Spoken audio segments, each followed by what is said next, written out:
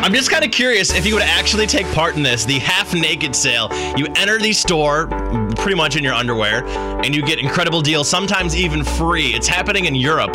The video is at facebook.com/HotOnes005. Katie tweeted me at Corey Radio. She is definitely down for that. What about you? Yes, I would. I would go half naked because as a dude, all you do, you're wearing your underwear, so half naked's not too bad for me. And if there's a bunch of half-naked girls running around, I'm not going to lie, I might actually want to go shopping for once. Oh, absolutely. Not sure it'll work in America. Really? Why is that? No, the European girls, they keep up with themselves. Oh. American girls let their bodies go and just pay too much attention to their face.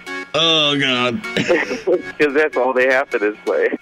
You may want to go into hiding this weekend. I'd like to comment on what that said. Let me recap really quick what he said. And first off, let me also explain, I do not agree. Do not get mad at me. I think you're beautiful. We were talking about the half-naked sale where you go to a store pretty much in your underwear and you get crazy deals.